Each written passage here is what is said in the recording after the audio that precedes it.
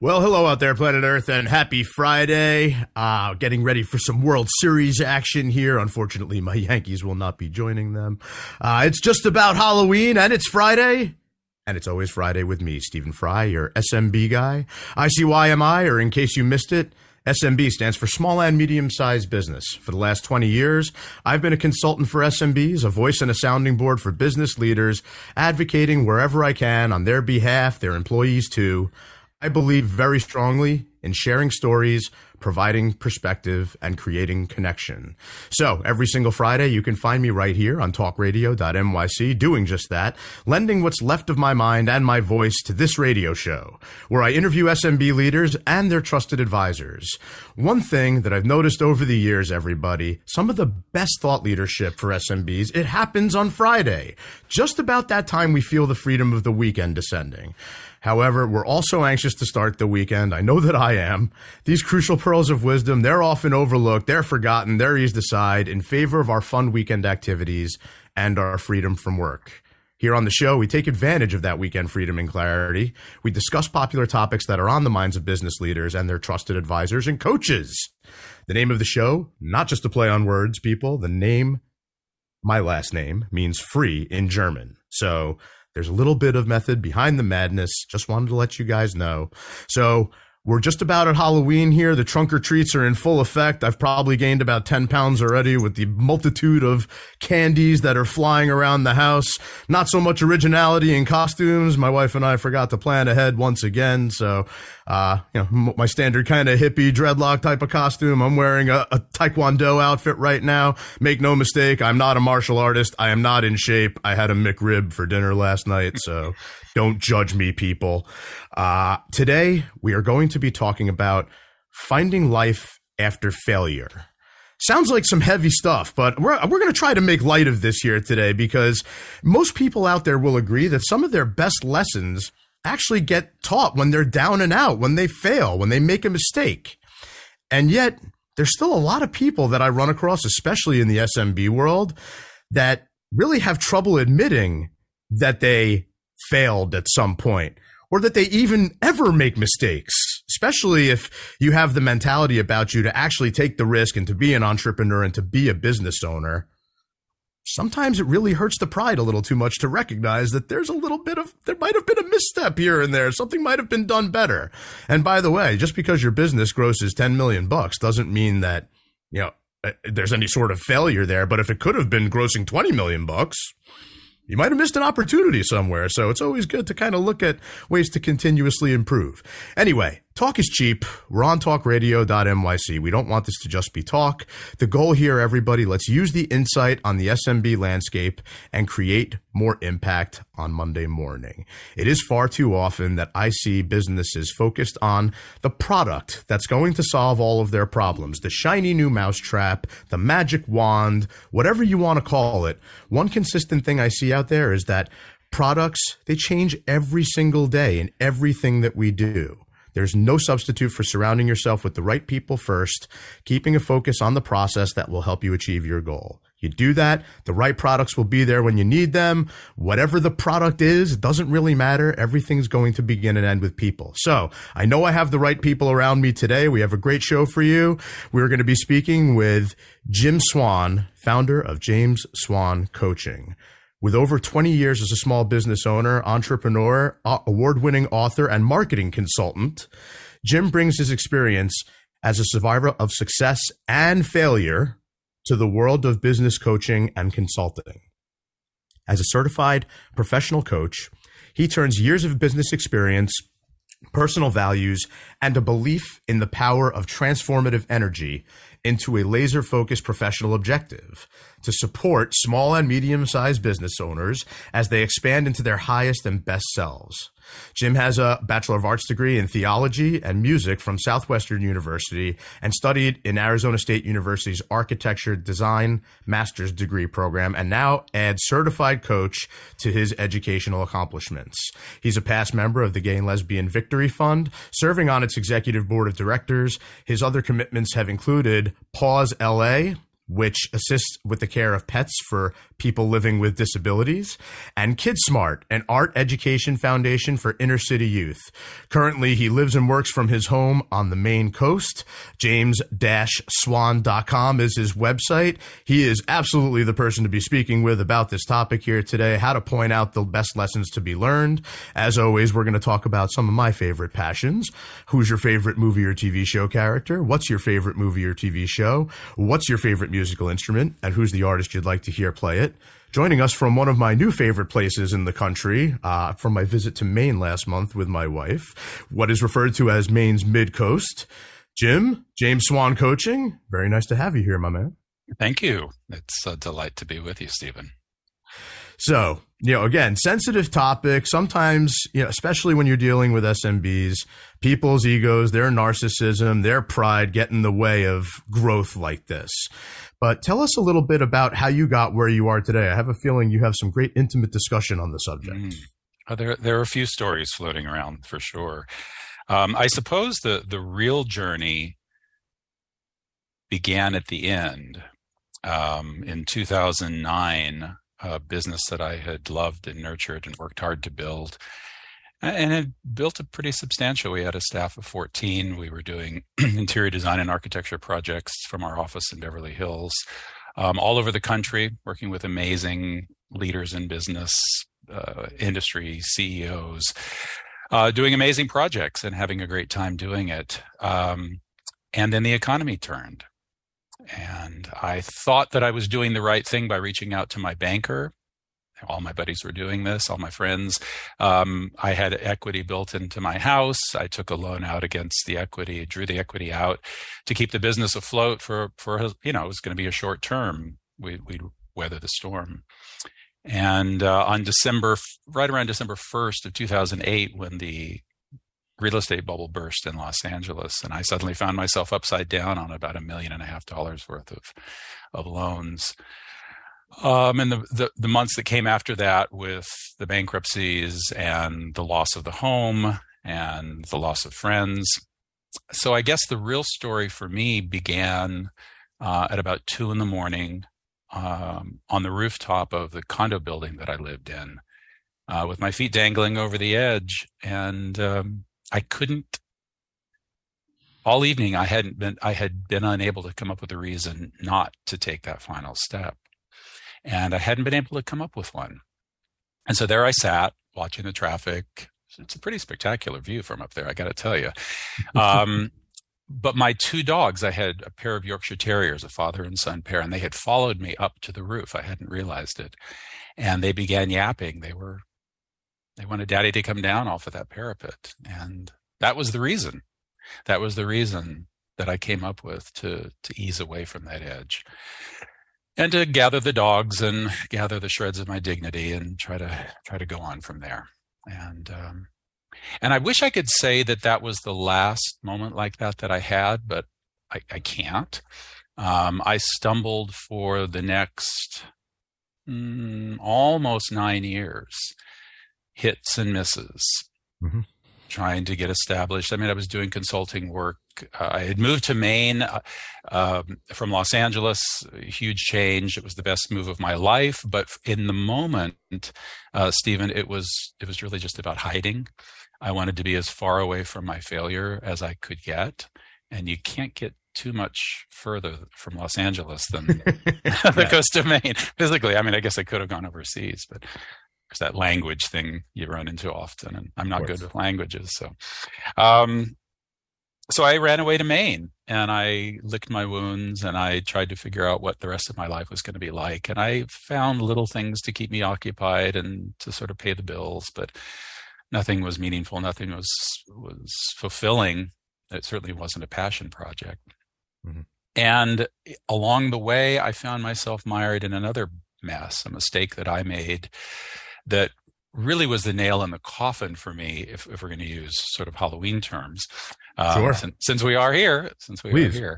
I was working, I had for years had worked with an office full of people. I had an accountant, a bookkeeper, people to handle all of those things for me. But here I was just out on my own.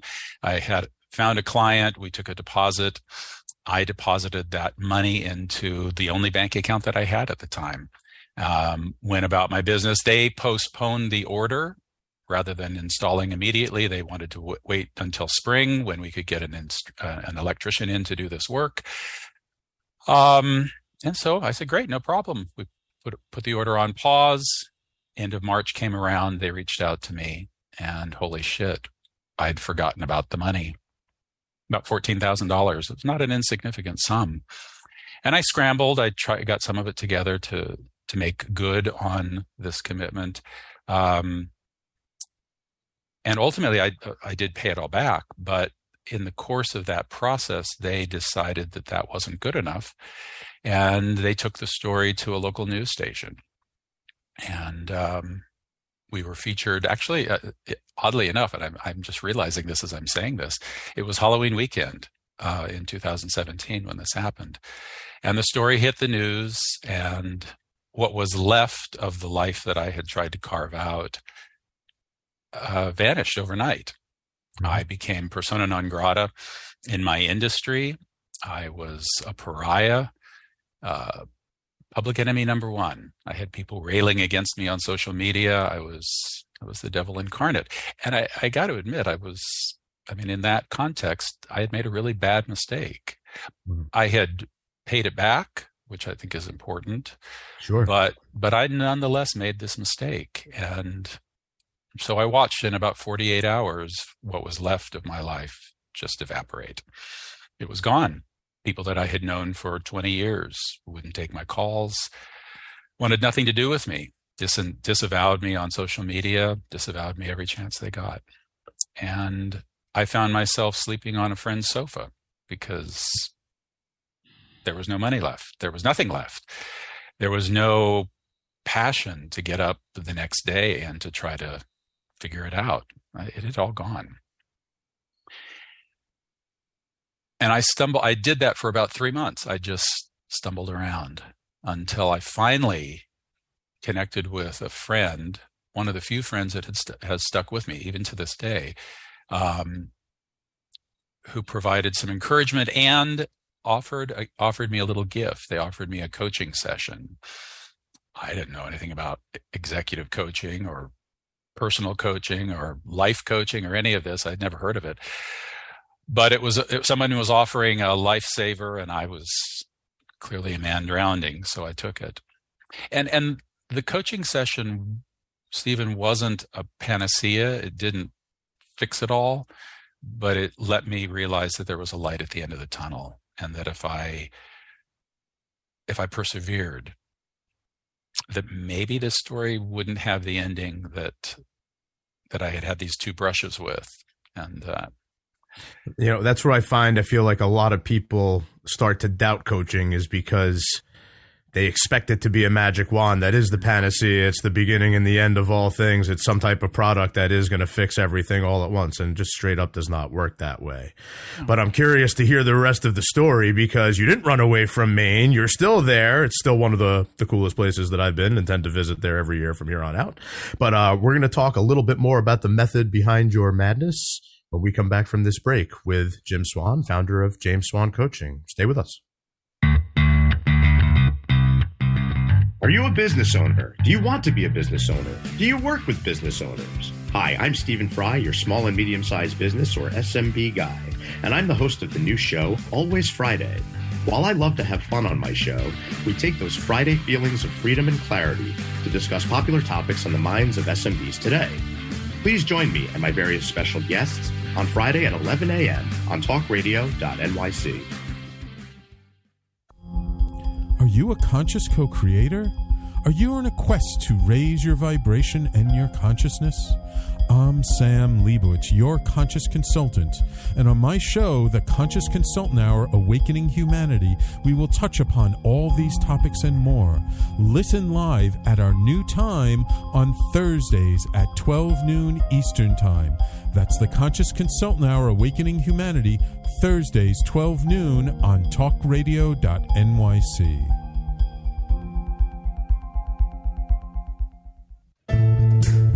Are you on edge? Hey, we live in challenging, edgy times, so let's lean in. I'm Sandra Bargman, the host of The Edge of Every Day, which airs each Monday at 7 p.m. Eastern Time on talkradio.nyc. Tune in live with me and my friends and colleagues as we share stories and perspectives about pushing boundaries and exploring our rough edges. That's The Edge of Every Day on Mondays at 7 p.m. Eastern Time on talkradio.nyc. You're listening to Talk Radio NYC. Uplift, educate, empower.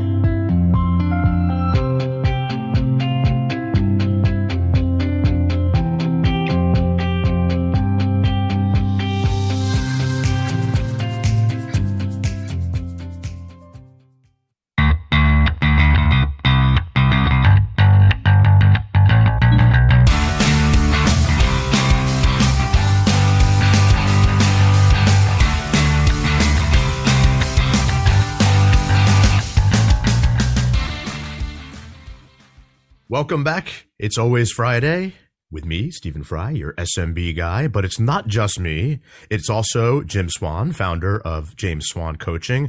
Some great thoughts from Jim in the first segment. Sounds a little heavy, but we're going to have some fun with it here today. I promise everybody. Before we get into the method behind Jim's madness, wanted to just sit out by the fire pit for just a moment, as I like to do, or in Jim's case, as I've been telling people lately, I do like to sit on the coast of Maine as well. So just get a few minutes of perspective and zen.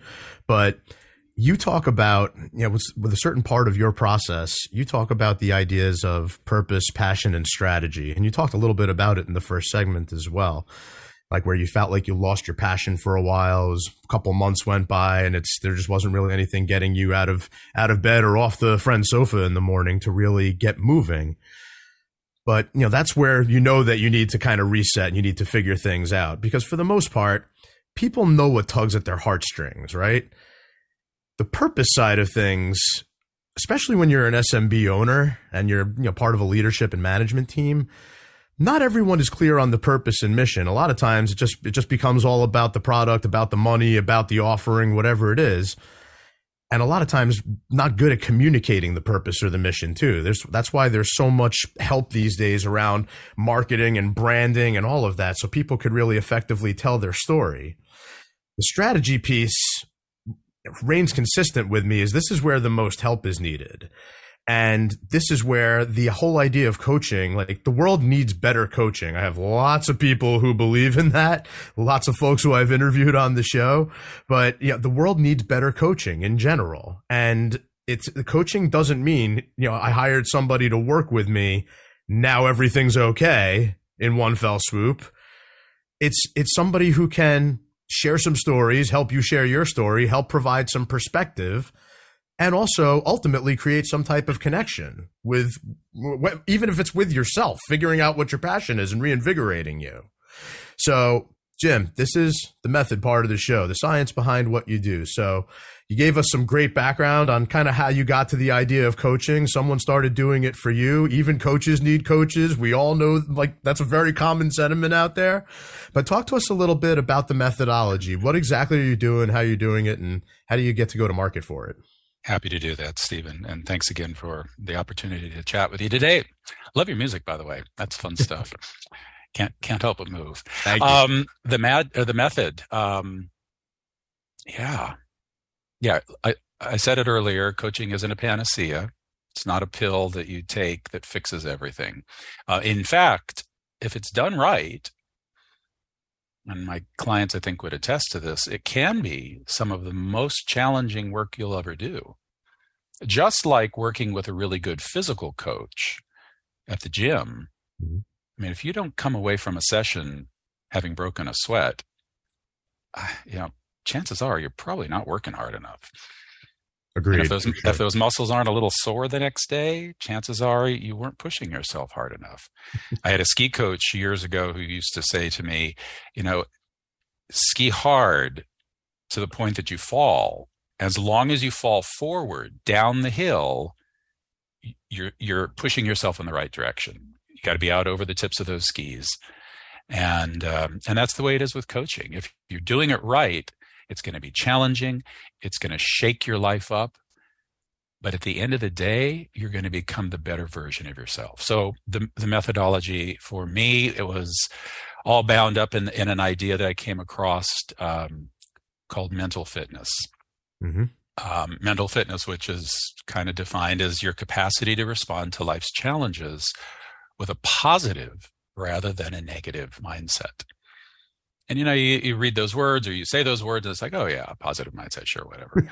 But everything's sunshine and roses. Yeah, absolutely. But when you really think about that, it's your ability to respond to life's challenges. So what challenge are you facing today? The car won't start, your coffee's not made right, wife left you, your business failed. You swore Sunday night that you were going to stay on that diet all week, and Monday morning you had the donut at the office, and you scuttled that whole plan, and you feel like a failure. And we all do it. And it touches. Yes, the McRib is an addiction. I definitely felt like a failure this morning. There you go. For me, it's sweets. If it's got sugar in it, I'm probably going to be drawn to it. Don't get me wrong. I'm an equal opportunity guy for bad habits. Okay, well, we'll compare notes at another time then on that. But this idea of mental fitness and the impact when we can strengthen our mental capacities, just like working out at the gym strengthens our physical capacities. It allows us to live longer, to live healthier, to look better. Mental fitness has an impact on our lives by allowing us to perform at our peak. Mm-hmm. It brings to our lives peace of mind and mental wellness. And that allows us then to have healthy relationships with the people that are around us.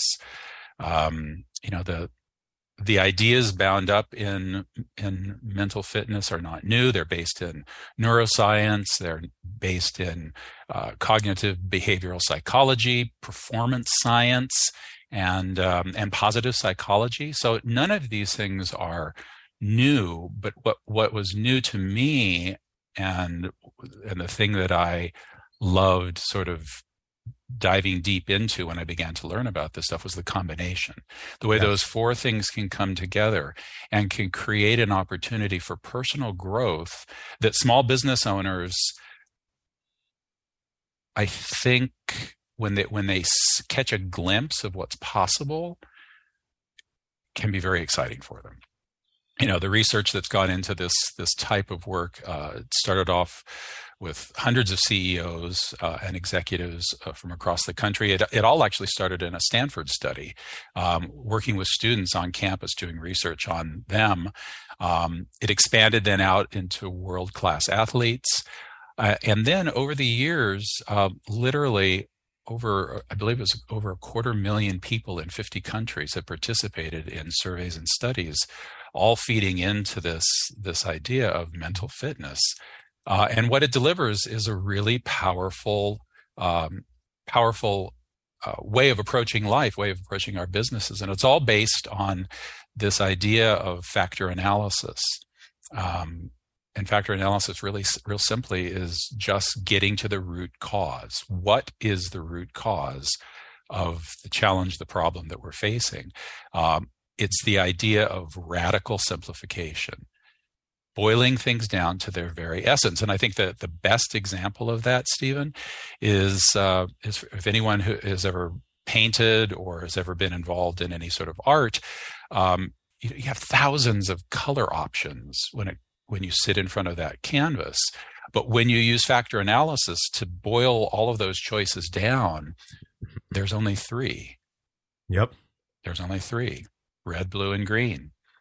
Yep. And those simple components, with those simple components, you can create anything that you want to create. Anything that you can imagine can find its place on that canvas and in that thing that you're creating. So factor analysis, neuroscience, neurolinguistic programming, and cognitive behavior, like all this type of stuff, like I personally like to geek out about, because I just like to geek out in general and check it out. But my parents met in 1975 at Mount Snow, so they're old ski folk. I started skiing from an early age. The fact that you threw in a ski analogy there, that's the kind of, when you distill things down to their most core essence. It's like if I'm explaining what you just talked about to my parents, I would use the ski analogy that you just did. Yep. But, the idea of relating the whole, mental fitness to physical fitness and personal world to business world and all of that is very, very big to me.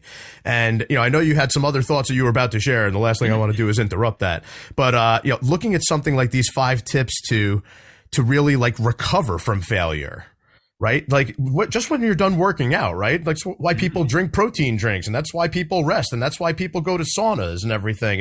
It's a process of, rebuilding the body and rebuilding what was broken down when you were like working real hard and beating on yourself. Give us a little bit of color behind this, because a lot of times, the lessons are learned in the recovery, and a lot of times people might miss them, especially in the SMB world. Absolutely. No, you're absolutely right there. And the lessons for me, well, let me start with a question. I'll throw a question to you, Stephen, and then to your listeners. Is pain good? No pain, no gain. No pain, no gain. Exactly. We're all very familiar with that phrase. And I would agree with you. You put your hand on a hot stove, the pain is what tells you to pull that hand away. Yeah, absolutely. So then another question. Have you ever had that voice in your head talk to you and tell you what a horrific human being you are? What a miserable mistake you've made? Yeah, it happens all the time. Everybody does. Everybody does. Every single day of the week. I don't care if you're at the top of a Fortune 100 company, a CEO sitting in the boardroom working with your board, all the way down to, I don't know, the janitor sweeping the floors in that same building. Everybody in between faces those same thoughts. Nothing wrong with those thoughts. The challenge is, just like with the pain that you realize or you experience when you touch a hot stove, you don't want the hand to linger. The pain should propel you into action. Move the hand away from the stove, idiot.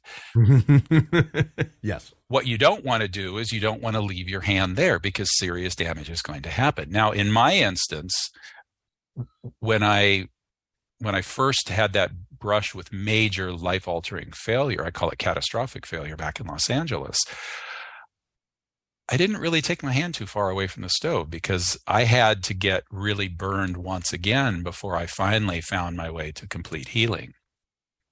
And what that means is I realized these voices that were going on in my head. What I chose to do after the situation, after the business loss and the bankruptcy in Los Angeles, I chose to, for the next 7 or 8 years, continually listen and give credence to the negative voice in my head. I call it the saboteur's voice.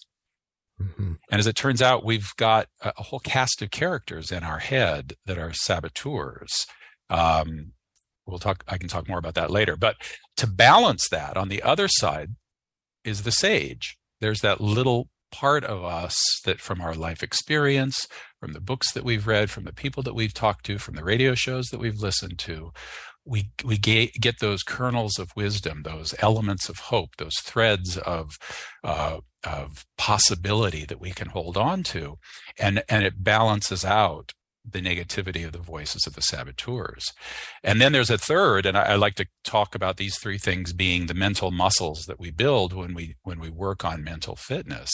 The saboteur interceptor. We need to build our ability to intercept those negative voices that come at us, whether we're sitting at our desk or whether our head's on the pillow at home and it's 2 a.m. and we're going over all the mistakes that we made that day, and that voice just won't relent.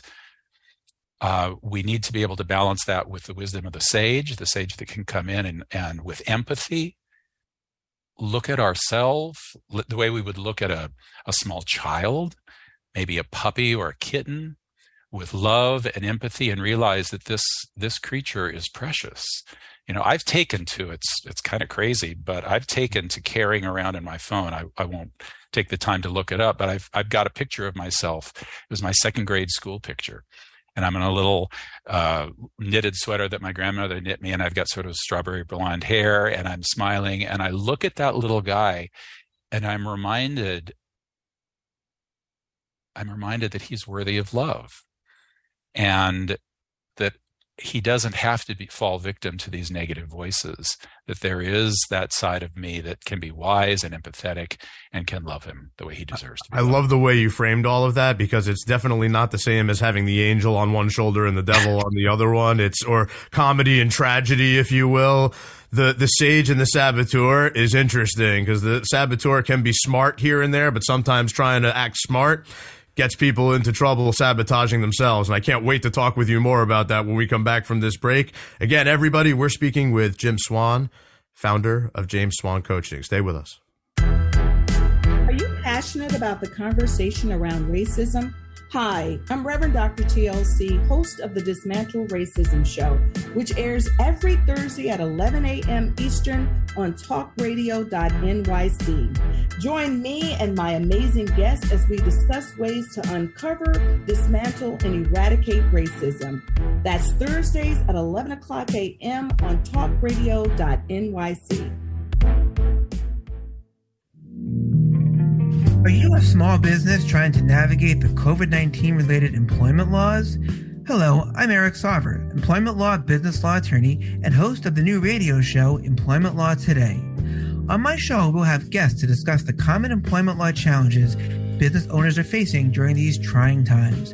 Tune in on Tuesday evenings from 5 p.m. to 6 p.m. Eastern Time on talkradio.nyc.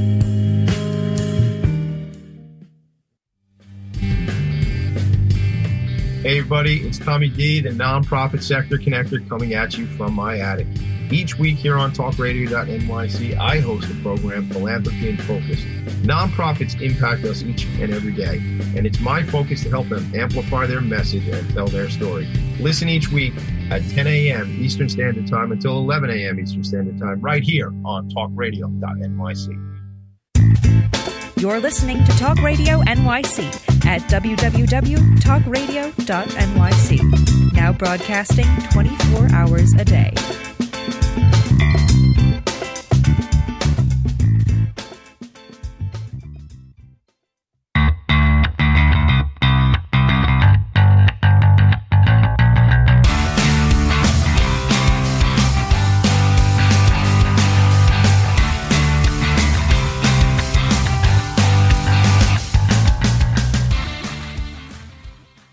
Welcome back to Always Friday with me, Stephen Fry, your SMB guy. We are chatting with Jim Swan, founder of James Swan Coaching. I hope you guys are listening and taking some of this to heart. It's hitting probably every heartstring that I have here. Everybody makes mistakes. Everybody fails. Everybody has some madness in their life, which we're going to get into with Jim in just a minute, even though he's given us some good teasers of it thus far. But, you know, it doesn't have to be just the madness that is our Halloween costumes, although there's plenty of that around this time of year. Going back for a second, Jim, you know, method segueing into the madness, which I definitely like. You know, good combination of wisdom does come from science and art. So this being the artistic observational view, kind of connecting to the science behind what you do. These 5 kind of steps that you have towards failure recovery. You know, you really outline it well here, and I want people to download it by going to james-swan.com. But, you know, you do an if-then type of journal, which I've always wanted a journal. I have a whole bunch of different formats for them. Everybody wants to journal. Nobody ever does it. I'm right there with everybody, right? Second thing, you say, own your stuff. Take accountability, which we're going to come back to that one in just a second. So circle the wagons. Again, I think of that as putting the right people around you at the right time with the right process to get to the right end game. Number 4, serve, serve, serve. I love to do everything from a service mindset. That's really what a lot of this is about. You know, with the SMB owners and with their trusted advisors, sometimes this kind of mantra slips the mind a little bit, and there's a lot of value to it. But then number 5 is the tough one everyone struggles with, is create a structure where you could rinse, lather, repeat, where you could follow some type of direction. And you even have a 5-step you have a 5-step recovery plan on a daily basis or what have you to actually help people get there. But going back to owning your stuff, this is something that's always really tough, especially with SMB owners, is that you can control all of your actions. You can't really control other people's actions. And that's it. Like, it's really kind of that simple. I still, like, when I think about my parents, like, you know, talking about the ski analogy that you made before, Jim, like, they still, like, you know, my dad's 75, my mom's just about to turn 69. They still worry about stuff, like complete neurosis about stuff that is completely out of their control, have no sort of control over it whatsoever.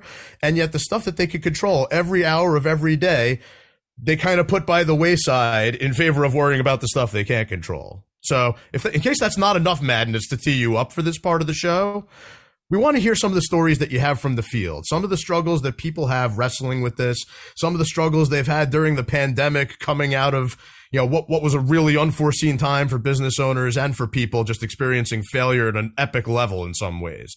Talk to us a little bit about the madness in your world.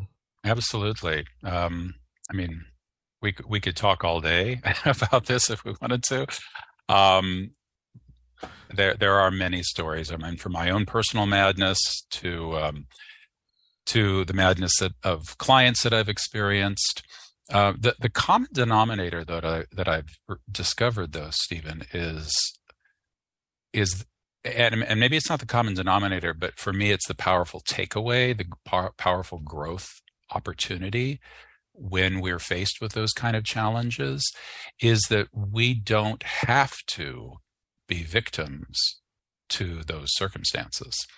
We don't have to always see the world as a win or lose. COVID was devastating to many people, both physically. Obviously, we lost a million plus people worldwide. But the ramifications for business, for personal lives, education, all facets of society. But in all of that, I believe, the more that I've worked with this idea of mental fitness, that every challenge presents us with an opportunity to find the gift and to find the opportunity. When faced with a challenge, I can respond one of two ways, and it's a right and left brain kind of a thing. We can respond by listening to the voice of the saboteur in our head that is going to constantly be judging. There are 10 different types of saboteurs that we deal with. Every human being on the planet deals with the judge that judges ourselves. You're not good enough. You're not smart enough. You're not pretty enough. You're not thin enough. You're not strong enough. You're not. Then the judge that turns on others. The world around me is at fault. That guy's a jerk. That guy's an idiot. That guy cheated me. That guy did me wrong. And then there's when the judge turns his attention to the circumstances that we find ourselves in, and nothing is ever good enough. Nothing wasn't right.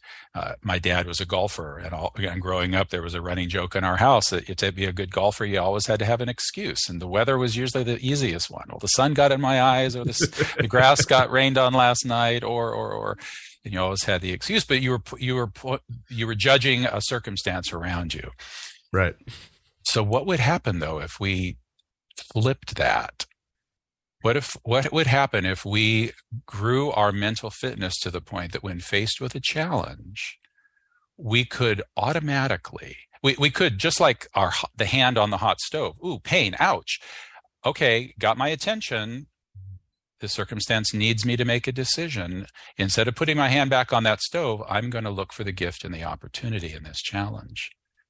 And what's possible? What could be possible if we started looking at our lives that way? What I've discovered with my clients is that I don't even know how to put this. There's no limits. I'll tell you a story about a client of mine who was a friend and who approached me and said, "Jim, I'd like you to coach me. I'm challenged." And the person that I was speaking to was 72 years old when we began chatting. Was in semi-retirement. They had done restaurant work and hospitality work for their entire career, but had also been an artist on the side. And they had always had a vision, always had a dream that through all their years never materialized. And that was to create an art program for kids. For children. They love working with children, and they love the idea of introducing children to the creative process. And this person approached me just as the lockdown was beginning. And we began working over Zoom every week. And they struggled so much with that inner saboteur. You're too old. You're not talented enough. No one will ever take you seriously. The pandemic, nobody's going to want to let their kids come to your house. That's crazy. On and on and on and on. But we worked to build up those mental muscles, the saboteur interceptor, I like to call it, the muscles that allow you to stop listening to the negative saboteur voice and instead switch and look at the sage voice that is rich with things like empathy and creativity and action and empowered learning. And suddenly this person began to connect the dots, and I'll race ahead to the end of the story. She's just now, I gave something away. It was a she, not a he. They are just now beginning their third year with now 3 different pools of students teaching in her home. She has 2 students, and now she's doing with a group of seniors, and she's teaching art in her home, in her studio. And she has a proper business. She's done the LLC. She's got a business license. She is glowing. Every time I see her now, she's positively glowing because she's living the possibility instead of seeing it as a negative. There's no way. No one will take me seriously. I'm too old. I'm all of these things. She saw a possibility and began to believe in herself and began to take action, empowered, educated, creative action. And she's created something out of nothing that is bringing joy to her and joy to now. I think this total student count is up over 20 that are working with her on a weekly basis.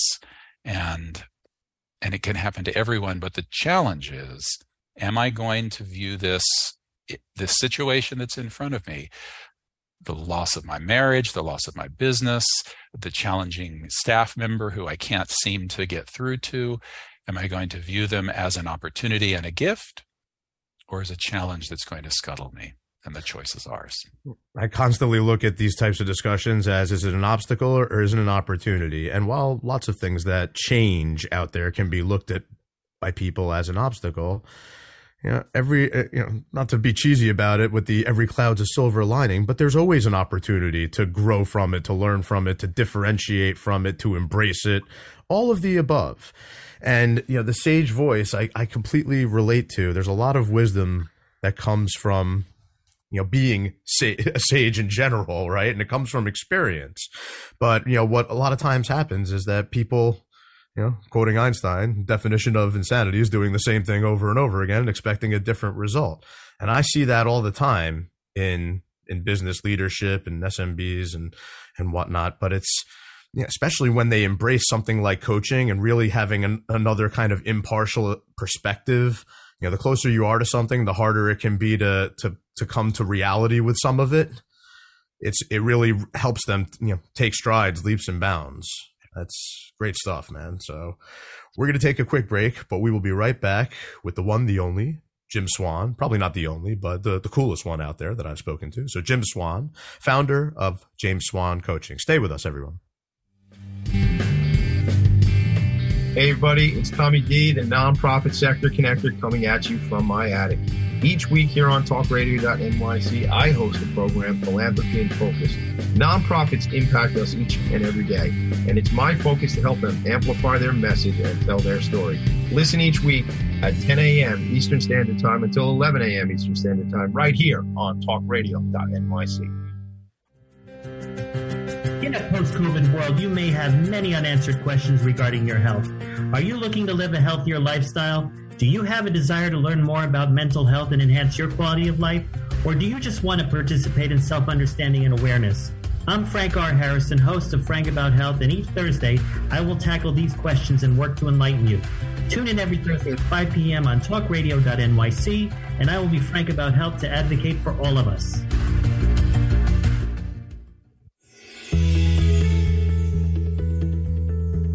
Calling all pet lovers. Pet Avengers, assemble!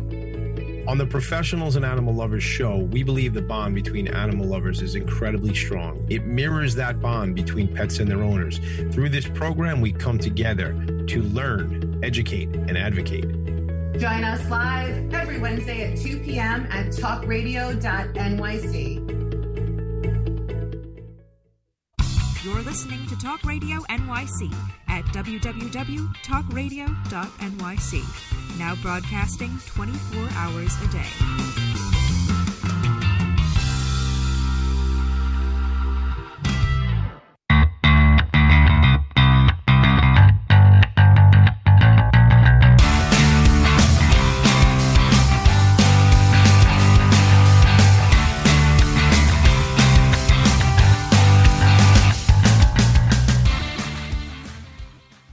We are back, everyone. It's always Friday, and it's me, Stephen Fry, your SMB guy. We're chatting with Jim Swan, founder of James Swan Coaching. Some deep thoughts and personal reflections everybody should be gleaming from this whole discussion here today. But the idea of finding life after failure, a big one.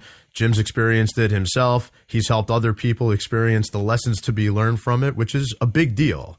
Jim, this is the message part of the show, the whole idea, again, from Weekend Insight to Monday Impact.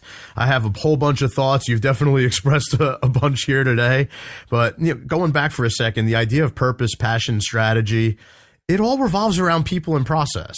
I mean, that's something that I talk about every single week and most of the content that you have out there, it's all about people and process. You'll find very little product anything in the discussion, right? You got to figure out, talk about circling the wagons. Okay, like when you're down and out and you really feel down and out and you're publicly looked at as down and out, some people aren't going to be there to circle the wagons for you. Some people will be some of the only people that you could look to circle the wagons. Really important to identify who those folks will be. If people experience failure followed by some type of opportunity or product that has the appearance of immediate gratification, a lot of these types of lessons can be lost. And that's something that I've seen kind of repeatedly happen with the small, medium-sized business world. So we want to get some sound bites from you in just a moment, but I wanted to throw out there one of the many testimonials that you have from a client there. And this goes to some other things that we were saying, right? And this says, I was burned out and had no idea what to do about it, but I had to do something, so I asked James to be my coach. Our initial conversation put me at ease. Over the coming weeks, we worked on key aspects of my life, such as what I enjoyed, what skills I had, and where I spent my time. These and other thought-provoking questions led me down the path to uncovering what my goals were in life and how to get there. Strategy, if you will. I found James as an excellent coach. He's courteous, professional, maintains confidentiality. He helped put the plan into action. A plan to bring joy and meaning back into my life was key in the journey to finding me again. Highly recommend. And the key thing is this came from another business coach. So Coaches need coaches. Business owners need other business owners, peer group perspective. They need trusted advisors to steer them in the right direction. They might try to figure everything out themselves, which is all well and good. But at the end of the day, my next door neighbor's a plumber. I'm not going to try to become a plumbing expert. I'm going to call him. So some great words from clients, James, like thoughts from you as far as, really how people could take stock of their, mental fitness, their moral inventory as far as all of this goes for life after failure. What can we leave everyone with over the weekend? I would challenge your listeners, Stephen, to do something that I did as part of my recovery, and then I do it fairly regularly now. I have two coaches that I work with on an ongoing basis. I find it a little suspect when coaches don't have a coach. I mean, you're asking people to invest in something that's going to benefit them, and you're telling me now that you don't need that? Okay. But anyway, another conversation for another day. But a valid one for sure. Yeah. But look around you and look at the most successful people that you know of. And for me, I mean, you can jump on the internet right now and look at the most successful business people, the most successful sports people, pick any industry, actors, musicians, and every single one who's at the top of their game has some form of a coach attached to their life, to their daily schedule, and their daily process of success. Every single one of them. I dare you to find me an Olympic athlete who doesn't have a coach that they work with on a daily basis. I dare you to find me a musician, vocalist, instrumentalist who doesn't have someone who daily, weekly sits down with them and helps them better their technique and master difficult passages. Same with business, same with actors. Anyone who is good at what they do, they have a coach. So for small business owners, does it sound like a ridiculous luxury, like something that is aspirational? Well, maybe, but I would challenge people to think in terms of what tools can get me to the success that I dream of fastest and with the least resistance. And I would argue that a good business coach can do that for you. Now, I want to circle back to something that I was touching on a little earlier, and that is this ability to build mental fitness. This is not an abstract thought. Well, if you just sit in a corner and cross your legs and hum a few bars or something and think about getting mentally stronger, that it's going to happen. No, and I'm making light of meditation a little bit there. I meditate every day. It's a deeply meaningful part of my life. But the beautiful thing about positive intelligence and mental fitness is that there are actual exercises that you can do daily that will strengthen these areas of your brain that you need to overcome the saboteur, to unleash the power of the sage, and to create new and fresh things in your life and in your career and in your relationships that you never even knew were possible. I mean, that's where I sit in my life today, Stephen. I'm sitting in the office of a home that is coming up on 200 years old. It's on a hill overlooking the river here in Maine with the ocean just a few miles down the road. I've got about 2 acres here. I'm planting a garden that I'm going to plant this spring. I've got barn cats in the barn out here. I have 2 little kittens because we had a little problem with mice, and everybody in the neighborhood said the best way to deal with it is barn kittens. So no longer a problem. It's, they were here 2 days, and I had a little gift. And like, Can't argue with results. Can't argue with results, exactly. I'm sitting here living a life that puts a smile on my face. I smile every morning when I get up. I get to log on. I get to work with clients around the country and increasingly around the world. Business owners who are looking for an advantage, who are looking for a method, a proven technology that they can use to unleash powers of creativity, powers of self-control, powers of intuition, that they've never dreamed of. And it's all possible through some very specific tools and exercises that you can do every day that literally strengthen the brain and the way it interacts with the world. And when you feel like a failure and you feel like you're down and out, sometimes that's the hardest time to smile. And yet there's still something to be said without getting too cheesy about it. Like, no matter what, you could always give a smile. You could always put on a smile. Like, people have a hard time messing with a smile, and, it tends to bring up the feeling of yourself and everyone around you. Well, the idea that the brain is made up of mirror neurons, and when it's presented with something, it will mirror that behavior. So if I walk into a room and I'm physically in a dark mood, I can promise you that people in that room will begin to pick up on that and will begin to mirror back to me. We've all seen it happen. The converse is also true. If I can find within me, by listening to my sage powers rather than my saboteurs, reasons to smile, all the beautiful benefits, the joys, the blessings that I have in my life. I mean, it doesn't take much to look around the world and realize how fortunate we are. We have food, we have a roof over our head.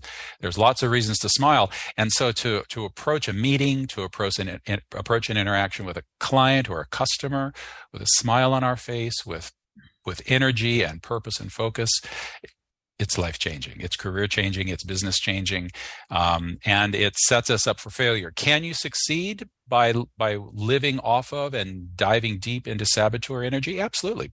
There are plenty of CEOs around the world that have built their career on stepping on people and yelling and screaming and fighting their way to the top. They don't sleep at night. They're always looking over their shoulder. They don't feel good. They're always craving more all the time. Miserable people. Miserable people. And if that's what you want in your life, great. Knock yourself out. But there is another way. And those same heights of achievement can be achieved, and you can have rich, meaningful relationships. You can love yourself when you look in the mirror. You can love the people that are around you, and you can be a beautiful addition to this world rather than a negative energy suck. If you're ready to move into your full potential, james-swan.com. You can Google James Swan Coaching. You'll find him. The idea of motivation, connection, and then actual movement is where you'll find the 3 steps kicking into action to really start looking at yourself introspectively. But also there's a way to fill out a form on james-swan.com, complimentary coaching conversations. There's also a Sage and Saboteur assessment, if I'm not mistaken. I heard about that as well. Absolutely, Stephen, and I forgot to mention that. Free assessment. It takes about 5 minutes to fill them out. Find out what your sage powers are. Find out what your saboteur challenges are. Yeah. And just shoot me an email and I'll get that out to anybody that is interested. Shoot an email to jim@james-swan.com. Just put freebie in the subject line, or Friday, always Friday. Any one of them will indicate. But thank you so much for joining me here today, Jim. Really, really appreciate it. Before I let you go, I am going to share the answers you gave me to my favorite passion questions around movies, TV, and music. Your favorite movie character is Ellen Ripley from the Alien franchise. And the way you put it was determination in the face of insurmountable odds. You know, if everyone out there remembers the Alien franchise, it's the crew of a commercial spacecraft. They encounter this ridiculously deadly life form after just investigating what looked like a weird transmission. They're trying to figure it out. But like the 2 moments I think about from these movies, I think about from the pandemics. Like, listen, if we break quarantine, we're all going to die. Like, it's all right. Well, that's kind of how everybody felt during that time. And especially when people are hearing me ramble on for a while, is did IQs just drop sharply while I was away? So, but you also mentioned Robert Downey Jr., who I think about a lot, especially these days. He's in a whole bunch of blockbusters nowadays, and that wasn't always the norm for him. But you talk about just kind of the roller coaster, spectacular recovery from personal and professional failure, like failing himself. And I think it's funny when you look him up, it's like you'll see like all of his accomplishments and all that. It'll go like 4 date ranges. It says early work and critical acclaim, career setbacks, which is a nice kind of loose way of putting it, I guess. Resurgence, the look back at life again. And then you see him like kind of 2008 to present, like where the financial crisis right about then, some people were going straight down the tubes, and he was in the Iron Man world and further success. So a lot of fun analogy there to really recovering from the world of failure and making the best of it. But going back to your favorite movie, you can't seem to get away from the Alien franchise. So, again, even the sequels is like years and years after surviving the attacks, like Ripley wakes up from a hypersleep and she tries to warn people about what's going on around them. And it's like some of this stuff reminded me of just business owners, SMB leaders, not necessarily learning from the lessons that they've had along the way from previous failures and things that might not have capitalized on the opportunity the best way possible. But hey, sometimes people just need to learn the hard way and be miserable about it. But there's always a way to do it with a little bit more ease, a little bit more of a smile. So always about that. And then last but not least, your favorite instruments. You gave me ones that I haven't gotten before, I don't believe. The French horn and the oboe. And you talked about your favorite artist in the classical world as Strauss. And I wasn't sure if you meant Richard or Franz, but it doesn't matter. They both were doing kind of the same thing anyway. But kind of hauntingly romantic, exotic sounds, notoriously difficult to play, and it's something that you never grow tired of hearing. So love that you shared all that with us. Appreciate it. Strauss also did one of my favorite 2001 Space Odyssey scores, so also Sprague Zarathustra, so that's cool. But thank you once again for being here with me. Really, really appreciate it, Jim. All right. Coming up next week will be episode 100, if my calculations are correct, of Always Friday. So guys, tune in for some fun with that. Until then, thank you for joining us. We hope you got some weekend insight to make a Monday impact. Have a great weekend. We'll see you next Friday, 11 a.m. Eastern Time, right here on talkradio.nyc. Bye-bye, everyone.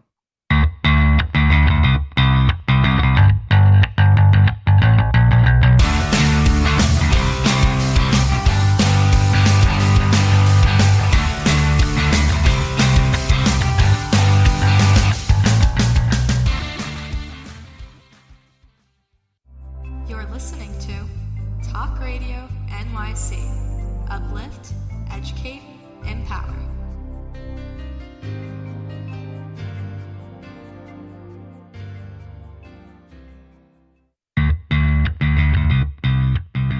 Are you a business owner? Do you want to be a business owner? Do you work with business owners? Hi, I'm Stephen Fry, your small and medium-sized business or SMB guy, and I'm the host of the new show, Always Friday. While I love to have fun on my show, we take those Friday feelings of freedom and clarity to discuss popular topics on the minds of SMBs today. Please join me and my various special guests on Friday at 11 a.m. on talkradio.nyc. Are you on edge? Hey, we live in challenging, edgy times, so let's lean in. I'm Sandra Bargman, the host of The Edge of Every Day, which airs each Monday at 7 p.m. Eastern Time on talkradio.nyc. Tune in live with me and my friends and colleagues as we share stories and perspectives about pushing boundaries and exploring our rough edges. That's The Edge of Every Day on Mondays at 7 p.m. Eastern Time on talkradio.nyc.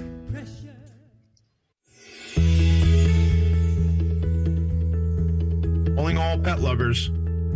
Pet Avengers, assemble! On the Professionals and Animal Lovers show, we believe the bond between animal lovers is incredibly strong. It mirrors that bond between pets and their owners. Through this program, we come together to learn, educate, and advocate. Join us live every Wednesday at 2 p.m. at talkradio.nyc. In a post-COVID world, you may have many unanswered questions regarding your health. Are you looking to live a healthier lifestyle? Do you have a desire to learn more about mental health and enhance your quality of life? Or do you just want to participate in self-understanding and awareness? I'm Frank R. Harrison, host of Frank About Health, and each Thursday, I will tackle these questions and work to enlighten you. Tune in every Thursday at 5 p.m. on talkradio.nyc, and I will be Frank About Health to advocate for all of us. Passionate about the conversation around racism?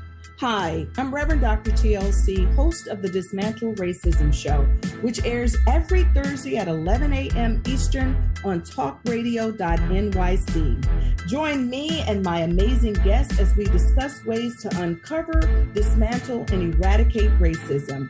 That's Thursdays at 11 o'clock a.m. on talkradio.nyc. You're listening to Talk Radio NYC. Uplift, educate, empower.